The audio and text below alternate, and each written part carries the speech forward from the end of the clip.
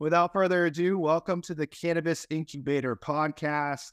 Today we have Holistic Oasis with us, 3 representatives from that company. They're going to tell us their origin story, and we're going to see where the conversation takes us from there. So without further ado, if you all want to introduce yourself, we can get started. And Sal, we'll start with you. Okay, yeah. So cannabis is kind of, it's been a passion of mine for a very long time. I'm born and raised in New York in Yonkers, but me and Alyssa, we decided to move out to the West Coast actually in 2019 and go to Seattle. So we lived there for a couple years, and during my time living there and seeing what a recreational legal market can look like, it was a lot of fun and a lot of learning all at once, really. When you have a legal market, you have such a wide variety of access to products. So it was really great to go there and see what a legal market looks like. And then both of us actually ended up getting to work in shops. I got to manage a shop in Seattle, so that was a lot of fun. Ended up doing ordering for products, meeting with vendors, running the store essentially. So that was a lot of fun. That's where I started out with my experience in cannabis. We had moved back to New York in January of 2022.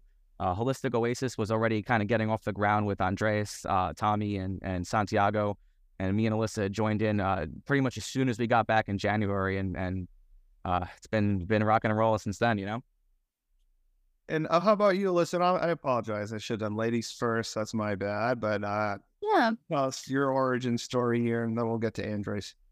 Yeah, so like he was saying, we moved to Seattle in 2019. I spent about 2 years working in a shop in Seattle.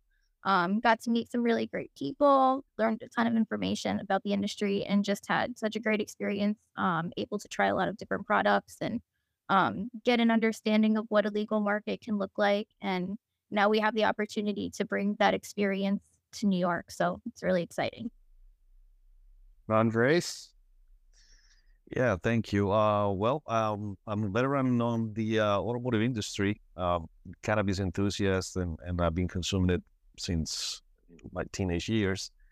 And this opportunity just kind of fell in my lap with my brother and Tommy. We were having the conversation of it would be nice to see how a regulated market develops here in New York. And when the MRTA passed, we were really just brainstorming to see how we can get our idea, a different experience to a customer, whether it's a seasoned customer or a new customer, into a store environment, not a street or a corner anymore, and have these customers coming back for the experience, which is what we want. Changing that concept through education is our main goal. And having Elisa and Salvatore with that experience from the West Coast has been tremendous. I was just having the conversation this morning, actually. It's weird as an attorney, right? Because like as an attorney, I can't advise or assist in the violation of a law, obviously. But at the same time, it's like, you give those disclaimers when you do a consultation with someone, but at the same time, outside of the disclaimer, my feeling is like, I get worried when someone calls me for a consultation and doesn't have someone involved who was involved either in another market or previously, as bad as it may sound, in the illicit market. Not that I can currently represent you if you are in the illicit market, which is part of the disclaimer, but I bring that up because it jumps out to me that you guys have prior experience in a more, call it a mature state in terms of being around for recreational in Washington. So what, if anything, have you taken from the experience in Washington and applied in New York would be my first question. I would say really, for me at least, being that storefront where a customer can walk in and have a bunch of questions and have those questions answered, and really dial in on that individual customer and what their profiles are, what they enjoy, what they want to smoke, what they don't want to smoke. Those are, to me, things that are very important in guiding them in the process. You have some strains of cannabis, some different aromas and flavors and smells that can cause people to, have anxiety or not have a pleasant experience. So to me, it's very important to find out what they like, but also what they don't like.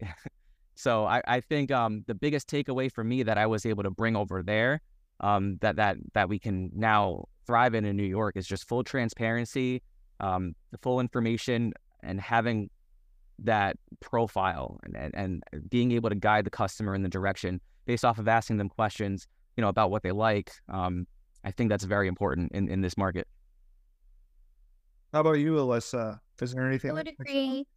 Definitely giving like a more personal experience to customers. I think part of that too, as far as legal market goes, is of course following compliance, but with that comes having accurate testing on products.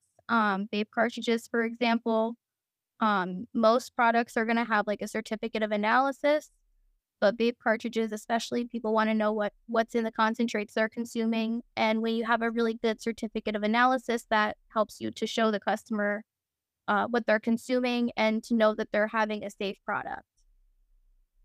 And how did, like, Andres, how did you guys all meet? How'd this come to be in terms of the connection between the three of you? All right, I'll start with my brief story. I got, let's call it, stranded in the U.S. back in 2001 due to 9/11. I had to stay in the country and solve my situation. And then my brother came along. We've been here ever since. My brother Santiago, he's a mental health counselor. And through his high school years, he got to meet Tommy and Salvatore. Very, very good high school buddies. And I was kind of playing that role with my brother. So I got to meet them. And out of every friend of my brother's circle, these guys are the ones that stood through time. And he went to the military. He came back now. He's a vet. And the whole idea was coming together. Tommy, being the kind soul he is, he's in the massage therapy business, and he is very in tune with vibrations, and his use with cannabis also helps in that field. Then my brother, after he came from the military, kind of attests that cannabis has helped him, his day-to-day life and throughout its all benefits. And that's how we, got to the idea. We wanted to be part of that movement here. Actually, my brother and I went out to the West Coast. We spent like a week and a half there, just canvassing, visiting stores, feeling how a legal market looks like. And that's how we got it rolling. Then Salvatore made the decision of coming back to New York, hometown, and they get that experience going here and blessing us with all that for us to take off in a different direction from everybody else in the bunch. So, Sal, you going out to Washington was completely unrelated to this venture, to Holistic Oasis? Yeah, it was just me and Alyssa, we were in our mid-20s at that time. We wanted to travel and see what the rest of the, at least what some of the country had to offer. We Seattle was a place that we really wanted to go for a long time. We visited there in 2017. We loved it, so we wanted to move there. So we ended up going there in August of 2019, lived there a few years, and then, came back here to New York in January of 2022. And then kind of circling back to, how we all met. Yeah, I've known Santiago and Tom and Andres. We decided to be partners and through this venture, within the last couple of years, but I go 12 years back with them. That's really cool. Where is Holistic Oasis located within New York now? Westchester County. Westchester County. Can you tell me, and anybody's welcome to answer this question, do you guys have an issued license? Where's that at? And what's like the experience been like to this point in terms of getting a license in New York? Melissa, do you want to hop in, or Andres? Yeah, I'll hop in. So we don't currently have a license. They're currently doing card licenses. I believe they just issued a few, maybe like a couple hundred, I think yesterday or the day before. So we're not currently a licensed dispensary yet. We're hoping to have a license in the future and have a retail space in Westchester, New York. But we don't currently have one. So we are in the process. I'm sorry, I didn't mean to touch you off. No, I want you to go ahead. We started 1, 2, 3 kind of step thing. Started looking at possible locations here in the Westchester area, focusing into maybe White Plains and those, vicinities.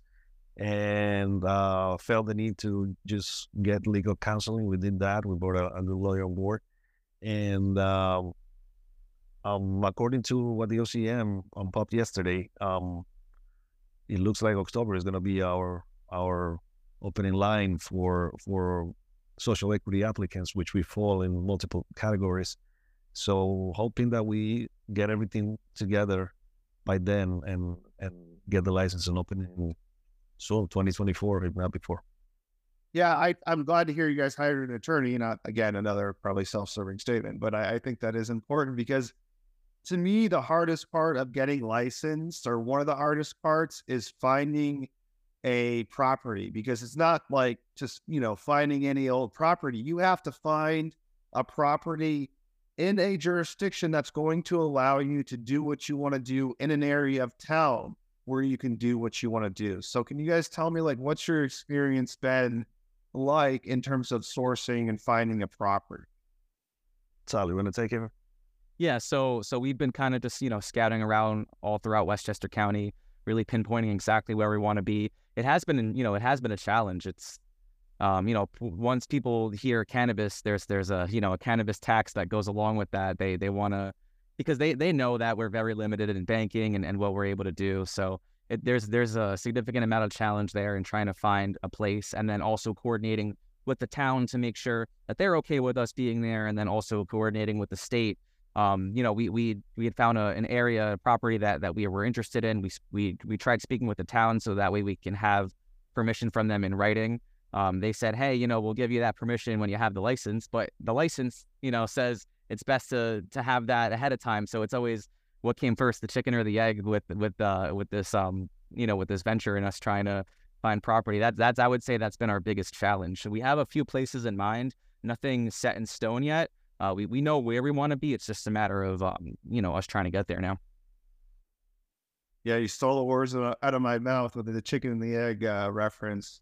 Because in most jurisdictions, you have to get licensed at the local level. New York, and I can see what they're trying to do, and maybe you guys have experience with this after having been in Washington, but like, for example, in California, a big roadblock right now is the lack of retail opportunities at the local level. And I think New York was trying to avoid that, but it's kind of a weird approach. Like, the local jurisdictions can basically give their opinion as to whether they support or don't support a given project.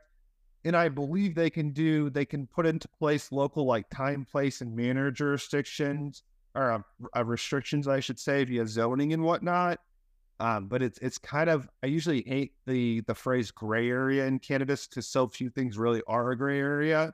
But that is one for me where it's a little unclear to me, the approach that's being taken at the local level. But I think you guys are doing the right thing. I think you have to be having open and honest dialogues, not only with landlords, but with local powers that being decision makers, because you don't, the law or regulations can say one thing, but if you have a consensus within a community that they do not want you there, you're going to have a hell of a time getting your doors open. So.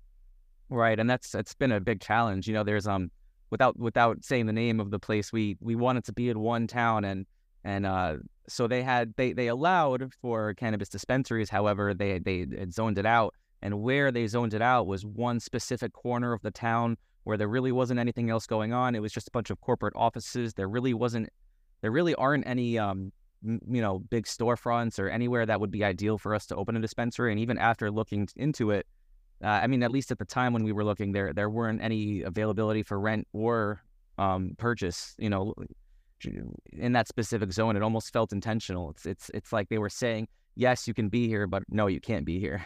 Yeah, that happens so often. It's one thing if you're a cultivator or some type of producer, like a manufacturer or distro, you can be in a set off, like, industrial area and not really have it matter.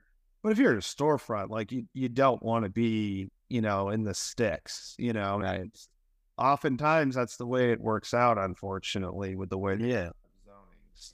And even from the safety point of view, like, if they think about it, they don't want to be having a response team going half an hour from their headquarters. You will like to have a close eye in a brand new operation that is being so, under the wraps for so long, and I think they're just not approaching it right. And the other thing is, we as operators have to be smart, because again, this is a politics game. You have to tell them what they really want to hear, and you have to listen. One thing is showing up, but you have to listen. What are their concerns? Then grab a piece of paper, back to the old school, and just draw those concerns and what your answer will be to those concerns, and present it in a way that they are actually meeting you in a midpoint, from the discussion. Again, this is medicine. It's a plant, right? Now, it has become a trouble, but it's because of society has put it there and the laws.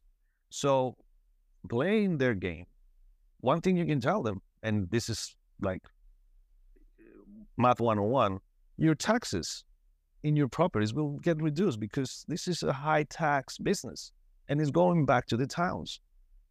So as an administrator in a town, you should have a little bit of knowledge that you have to know where your revenue is coming from, how you're going to capitalize on that. And they take control in a certain situation. Meet the people who are the operators. So we have been showing up at these meetings. We have been talking to people and, expressing our voice into, again, we don't want to be on the sticks. And from the safety point of view, as I just mentioned, from the tax point of view, from the property point of view, there's a lot of points of views that you can touch and make their thinking a little wider, because it's just narrow-minded. It's just what it comes down to. You know what I think the misconception is, though, from the applicant perspective? I think the misconception is that all these local jurisdictions are extremely well-funded and knowledgeable about cannabis. I can't tell you how receptive local decision makers have been that I have sat with. A lot of them are like hungry for information, because a lot of them don't have, the money to really throw at like putting together a comprehensive cannabis program. And that's honestly the reason why I think a lot of local jurisdictions are, at least in part, why they're apprehensive to open it up. I can't understate or overstate the value of sitting down with local decision makers, and actually, beyond educating them, it's also putting a face to a name, which is also educating themselves. Because I think, for being honest with ourselves, I think people have a perception of cannabis, that it's like a criminal enterprise or something like that, when it's not even close to being that. So I think sitting down with local decision makers, showing them that you're serious and that you have your stuff together, goes a very long way. You think a big part, a lot of obstacles are from the community perspective, is that they don't understand what a shop can look like. And if you get familiar with the people in your community, they'll be more open to it. I think a big part of that is getting to know the community that you're living in, and having a conversation with people one-on-one to see that if it's a more welcoming environment, we hope when we open our shop that people can come in and they can ask those questions, and that they can feel welcome, and that it's not going to be a scary place. We see so many liquor stores in the area, and we think, if liquor stores are here, what's the fear about? So when you can have a conversation with people in your community, and you show them who you are, and you show them the education and the knowledge and how to use these products properly and how to do it safely, I think that makes it a little bit easier for people to come to terms that, the shop could open here, but we want to be part of the community and we want you to feel welcome here. Right. And I think a big concern as well is, a lot of people say, oh, well, I don't want children or minors being able to purchase cannabis. And of course, that's something that we're going to be very strict and compliant as far as making sure that every customer that walks through those doors are 21 and older.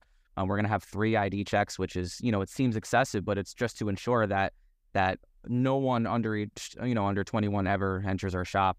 And I think that, there's this conception that, if we put cannabis shops all over, then it's going to be too accessible and too easy for kids. I think it's quite the opposite. I mean, if you have shops and all these retail locations where you have to present an ID in order to get into the building, it makes it harder for kids and teenagers and younger people to have access to cannabis. And we're trying to make sure we're doing everything the right way, keeping it for 21 up and over.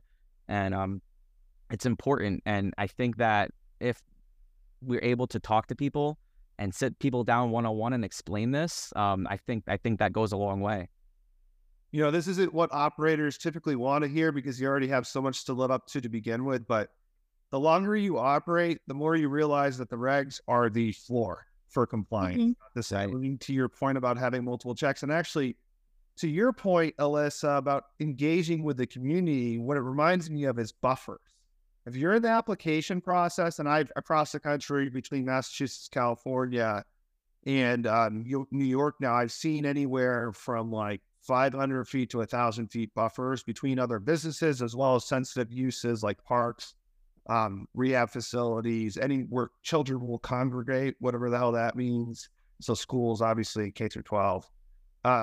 My opinion on it is like, if there's a church 600 feet from your dispensary and the buffer says 500 feet, I'm not resting well at night that because that church is outside the 500 feet, that I'm okay. Like, to your point, Alyssa, I strongly recommend that if you're an applicant to engage with the businesses around you, even if you think it's not going to, you know, they're not going to show up protesting your license application or anything. I think that really goes a long way as opposed to them getting noticed elsewhere about your meeting for the approval of your license. Better to have the conversation ahead of time and be upfront about the intention to open a dispensary or any other type of cannabis business. I think that's where transparency is so important. Like I said, we want people to come in and we want them to ask questions, and we want to be honest about our procedures and how we operate. You know, in addition to 3 ID checks, there's also sale limits. So if someone were to come in and, you know, they can only buy so much product. So that's also limiting any chances of it getting to a younger audience. Awesome. So tell me more about Holistic Oasis. What distinguishes you guys from other dispensaries in New York?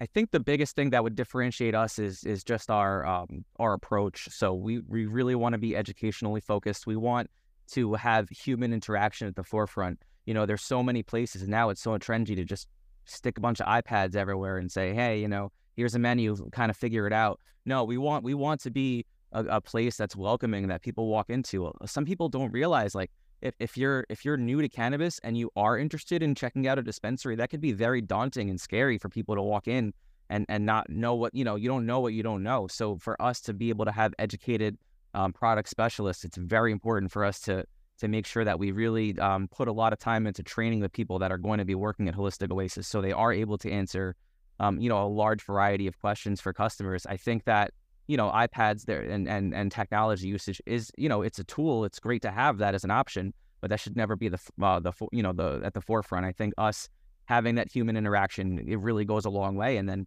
you know, at least from my experience working in Seattle, I had a 20 to 30 people that I knew, you know, on a first name basis, and I knew what they liked and what they didn't like. And, you know, the idea of bud tender, it's a play on words from bartender, right? And bartenders know their clients. They know the drinks that they like. So for us to be able to have people walk in and say, hey, John, how are you? Good to see you again. You know, that type of thing, it really does go a long way. And that also establishes a relationship way different because now you get to know your customers. You get a new batch of something. You can actually target these customers, email these customers that you know that's the product they're going to like, have these first dips and whatever it is. I mean, I know discount programs, the loyalty program, all that is kind of limited, but you still have to have that special touch without giving anything for free, which is just the experience. You know, you can say anything, you can sell them anything. They will remember just how you made them feel. And that's a phrase that's been around forever, but it's so good because we do our canvassing ever since the first store opened, Housing Works in Sal and I were in the line for that first day, the first cannabis store in New York opening. So we were making history as well as customers. We're standing in line, you know, waiting for hours, almost didn't make it. We made it. We bought our cannabis there. And ever since, we've been trying to support all the opening stores in New York City. But along with that, we have experienced from the low to the top. And I understand, like, business is new itself. The stores are brand new. But that customer service has been around forever. It's hospitality, it's customer service, it's restaurants. So if you're operating a business about customer service, you got to give customer service. And in some of them, it's just non-existent. Today I have a mixed experience. I went to a dispensary, I'm not going to name it, early in the morning, grab what I needed. And I had that. The location is so good, but it has nice lighting. And then it was only 3 guys in there, but all 3 guys were so nice and trying to get to know me. I was really shocked because I wanted to buy just one thing, but the experience was like that. And then at the entrance was a little thing because the guy was distracted, so the ID check was kind of iffy, and I'm like, oh my God, I could show him my grandfather's ID, he wouldn't even know. So that kind of stuff, you got to really dial into that one-on-one relationship with the customer from entrance point to final sell point, and it only takes a couple more minutes. It only takes a couple more minutes. So I think that's time well spent in this particular business, because that's how we're going to make a difference. I think further on that with the customer service aspect is the variety of products. It is very intimidating for some people. So I think it's so important to find which product is right for which customer. Even talking to my grandma, she deals with a lot of pain, and she's using some things that she got from, a medical dispensary, but she doesn't understand what she's using necessarily. She just goes into the dispensary and they give her what they think is appropriate. She doesn't understand the product that she's using. And I often think like maybe there's something that would work better for her. But it's hard to get her access to those at this point. And to really give her an understanding of what products would work and why. And, one of us had gone into a dispensary at one point, and it was for, I think, a beverage, and it was only 5 milligrams. And so the budtender kind of discouraged us from purchasing that product, saying, oh, it's only 5 milligrams, you want something stronger. But if you're a new cannabis user, that 5 milligrams, that can be very effective. So I think it's all about finding what the person's experience is, what product would fit best with them, and helping them to find the right experience that they're looking for. And I think sometimes, especially if you just have a menu to look at, you don't really know what product would be best for your experience. And that's where talking to a bud tender and getting that personal interaction is really important. Well, it's like minimum effective dose, right? Even beyond the fact that you don't want to get someone blitzed the first time they're using cannabis accidentally. It's almost like working out or like doing cardio. Like if I go from not doing any cardio to doing an hour of cardio a day and my body catches up and gets used to that amount of cardio, it's like, where do you go from an hour? Are you going to do 2 hours a day? Like it gets to a point where it's not realistic. And it's almost similar with dosage in cannabis. If you start off at 25 milligram, you're setting a higher floor in terms of what's going to actually, in fact, have an impact or a positive impact when you go to use the product, I would imagine. Do I have that right, you think, Melissa? Yeah, absolutely. And to go back to the customer service, it reminds me of like being a really good athlete in a small town, and then you go to college and then you're surrounded by people of the same caliber.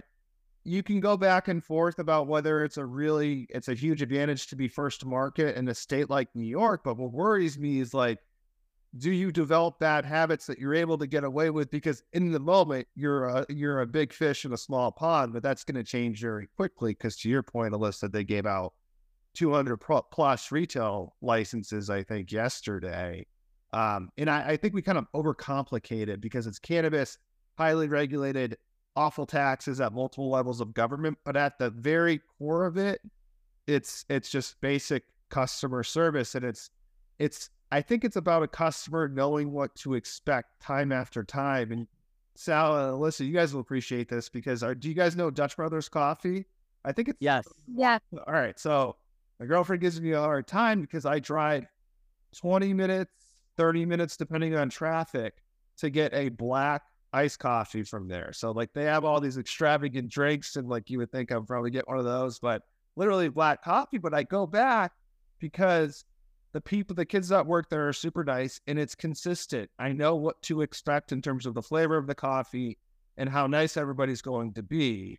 And it's not a cheap coffee either, but I think it speaks to consistent customer service over a long time horizon.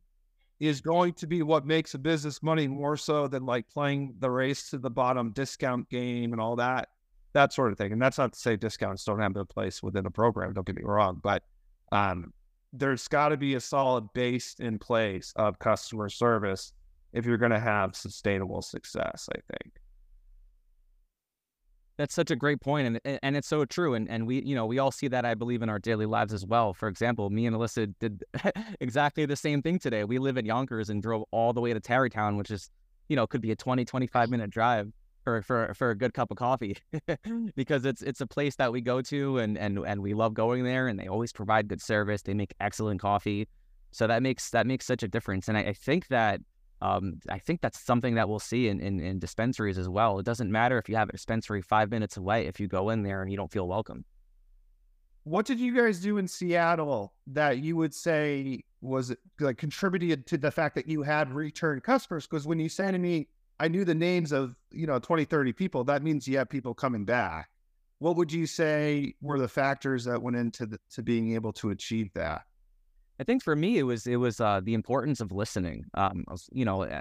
We all get caught up in speaking, but it's important to listen to what the customer wants, and to follow up and remember what they got last time and say, hey, last time you were in here, I got you some wedding cake. What did you think of that? How did you like that?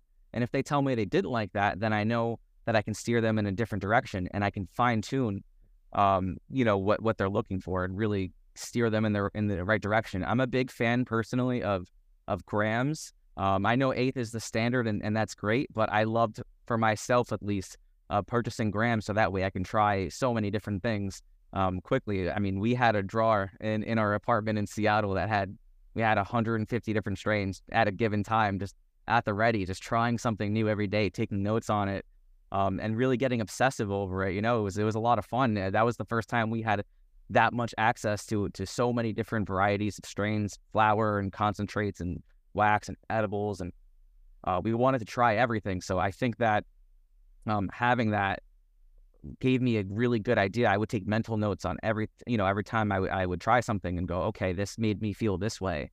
So I think that if someone came in, I can steer them in this direction or that way. I think another big aspect of forming those relationships with customers is asking for feedback, saying, you know what, I'm going to give you this because this is something that I enjoy. Tell me if this is in your category of things that you want to try.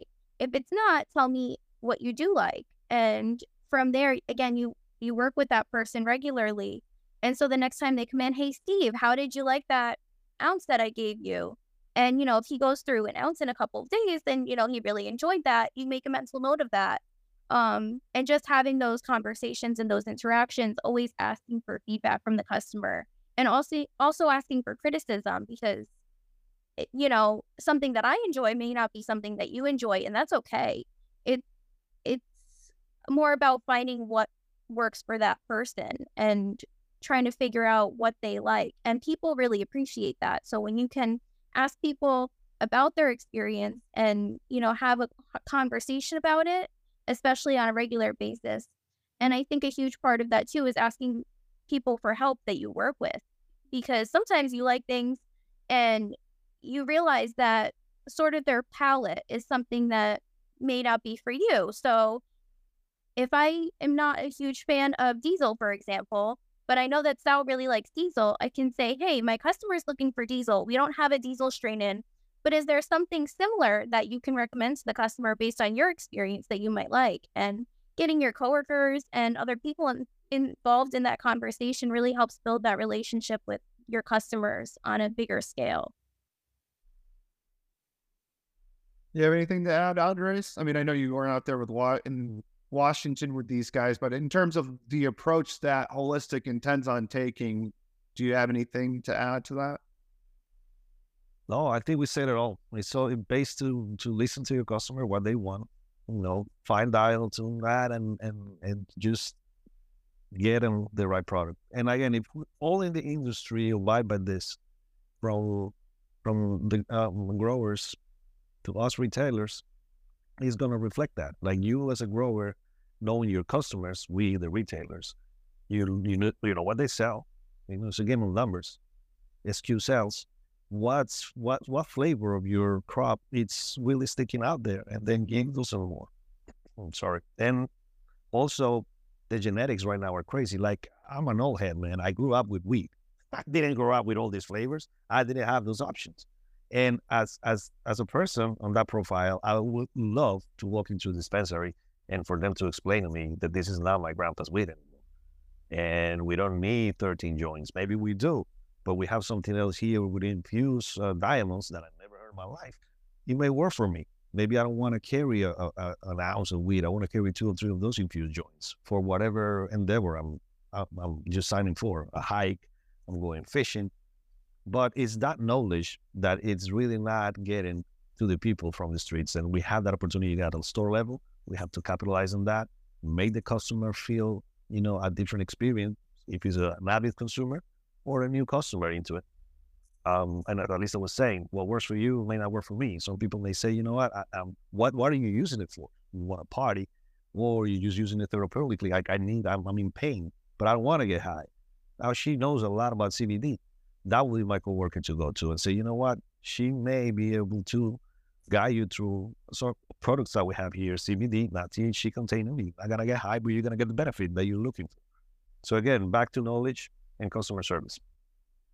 I think likability is underrated too. Like, we, the same way we assume regulators have these resources in hand and are like highly educated on everything cannabis, same deal with consumers. I think we assume that, the average consumers knows more about cannabis or is as comfortable with cannabis as we are, right? When that may not be true. And we can go on and on about like how social media shuts down cannabis accounts, but I never understood. And don't get me wrong, I love looking at pictures of flower. I think it's cool, but I never understood why, especially consumer-facing retailers, didn't just get on there and put out like basic education info about like cannabinoids, terpenes, the whole nine. And even if you think it's, oh, this is like, everybody already knows this, which I think is probably false in and of itself. The person isn't going to buy, I don't think, because you taught them what a cannabinoid was. They're going to buy because the way you present comes off as something that makes them feel more comfortable and more apt to come into the store. Correct. To us, we'll be giving them tools. Like some of them may not know what a trichome is or what a flavor profile is. If it's a terpene or a trichome, and what gives that to the flower. So you give them those tools to know, and then they have their own noses. They can go sniff, feel that, and then remember, oh, this is what Andrea or what Sal or what Elisa was telling me at Holistic that I should smell. And they may be another dispenser, but they're still thinking about you, what you told them. So it's that thing that you empower the customer to use their senses. The same way we learned to get familiar with his taste buds, what he likes. And maybe like me, I don't do anything but flower. But lately, through all my knowledge and my coworkers, I'm like, look at these concentrates. Now I feel the difference in flavor and I love it. So that knowledge, it just goes a long way.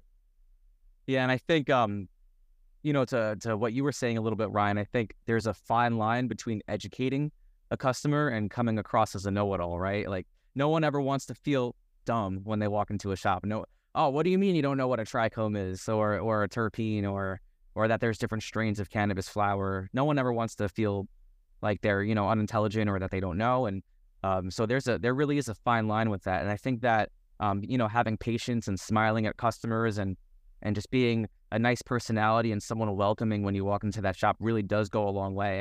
And this isn't cannabis specifically, but how, it feels bad when you go somewhere, anywhere where there's customer service involved and you feel like you're a burden just by being in that building. No one ever wants to feel that way. Yeah, until you establish a relationship with the customer, I think you should just assume they're starting from square one and let them tell you otherwise. Because you're right, you don't want to alienate anybody. And even if you don't buy the likability argument, you guys just saw it yesterday. There's going to be 200 more retailers in the near future. Like at a certain point, you have to differentiate yourself. And I think one of the easiest ways to do that is to put a face to a name for consumers. Because by definition, you're gonna distinguish yourself by being you within your content on social media, the website, wherever. Right. It's so easy for owners to, kick their feet up and let everyone else do the work for them. But we want to be the forefront. We don't want to just be owners. We want to be leaders. You know, we want to be out there with our employees. And I think that goes a long way. People, you know, like to buy, like you said, from faces they recognize.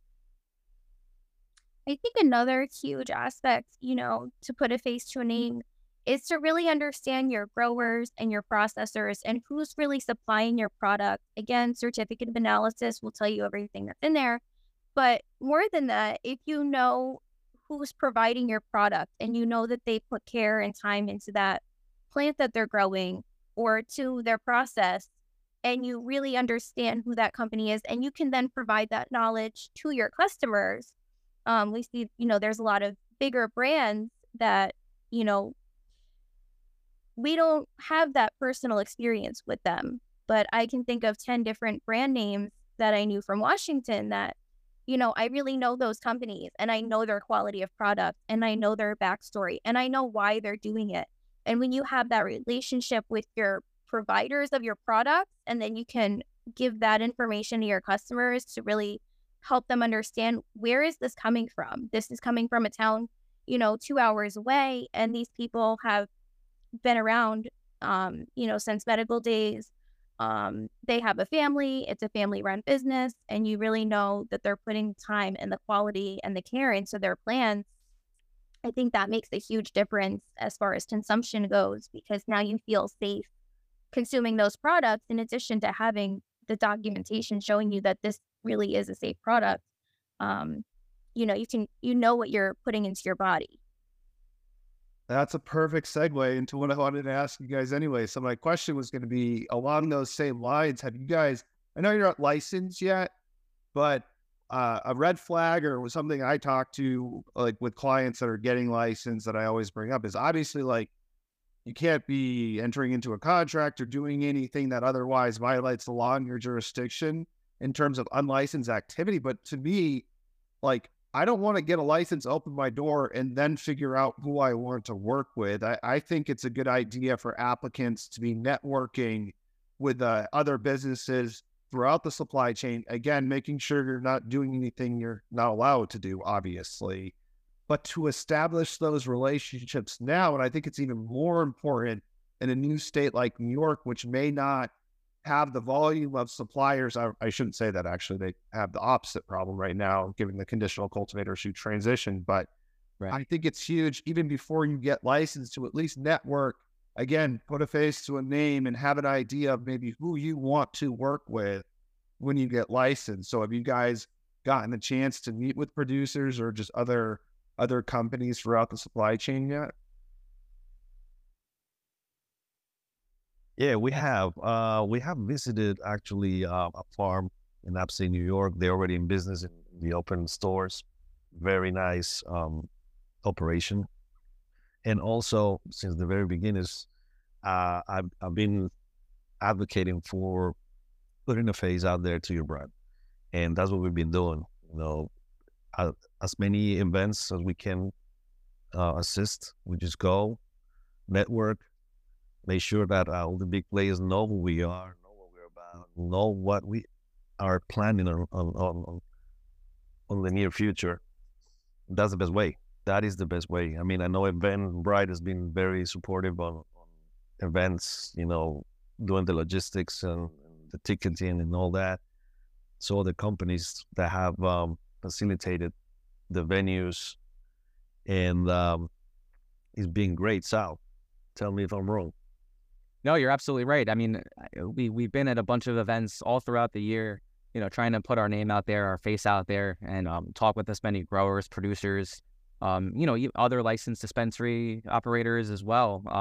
You know, I don't look at anybody as competition. I look at all of us as collaborators in the same space.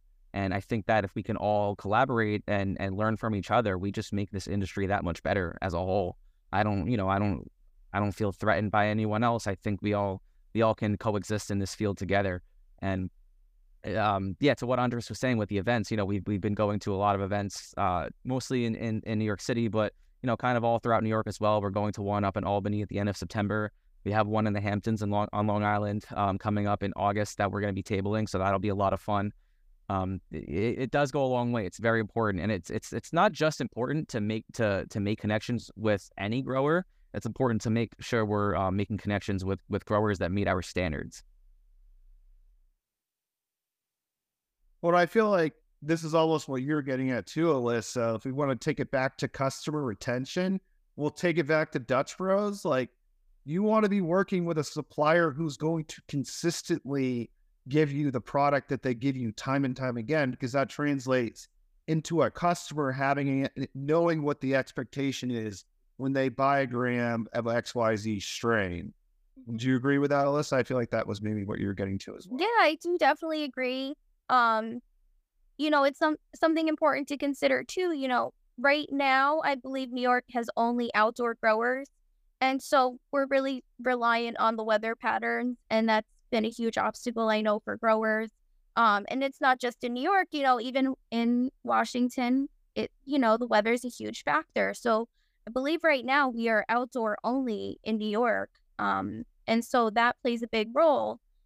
But when you really understand your growers and you know that they're still doing their best and they still have that quality, even if, something goes wrong with that crop, that they are going to be honest about it. That they're not going to give you that bad product because they care about the quality that they're putting out. And that's a huge part of the relationship. And now that we do have some shops open, we've been going to several of them. And just seeing like what products are out there already. And from a couple of years ago, there's so many more products out there now, like drinks, especially. I've seen a lot of drinks that we didn't have just a few years ago. When we were in Washington, the quantity and the quality of that particular product has really gone up. And so when you really get to know your brands and your products, even if there's an inconsistency due to factors that we can't control, like the weather, you still know that the product they're providing is going to be the best product that they can offer. Is there anything we haven't covered, you guys, that you wanted to speak to? I always ask this kind of open-ended question. I feel like we've covered a decent amount of ground here, but I think the only thing that we haven't covered is the uphill battle with the banking situation. I think that's something that at some level, just the regulations, the states have to do something, because we just don't have that support at a national level. So it just gets a little harder for us to support the size of this business in cash only. I know there is multiple payment options out there now, but it's been one of the biggest obstacles. So hence, getting credit lines, getting funding, getting capital support, it's been just another issue. But again, we're navigating through it, and doors are opening. Now we have Green Check Verified with a bunch of members in there that are actually providing the cannabis business with those services that are so desperately in need. So I think that's something worth mentioning.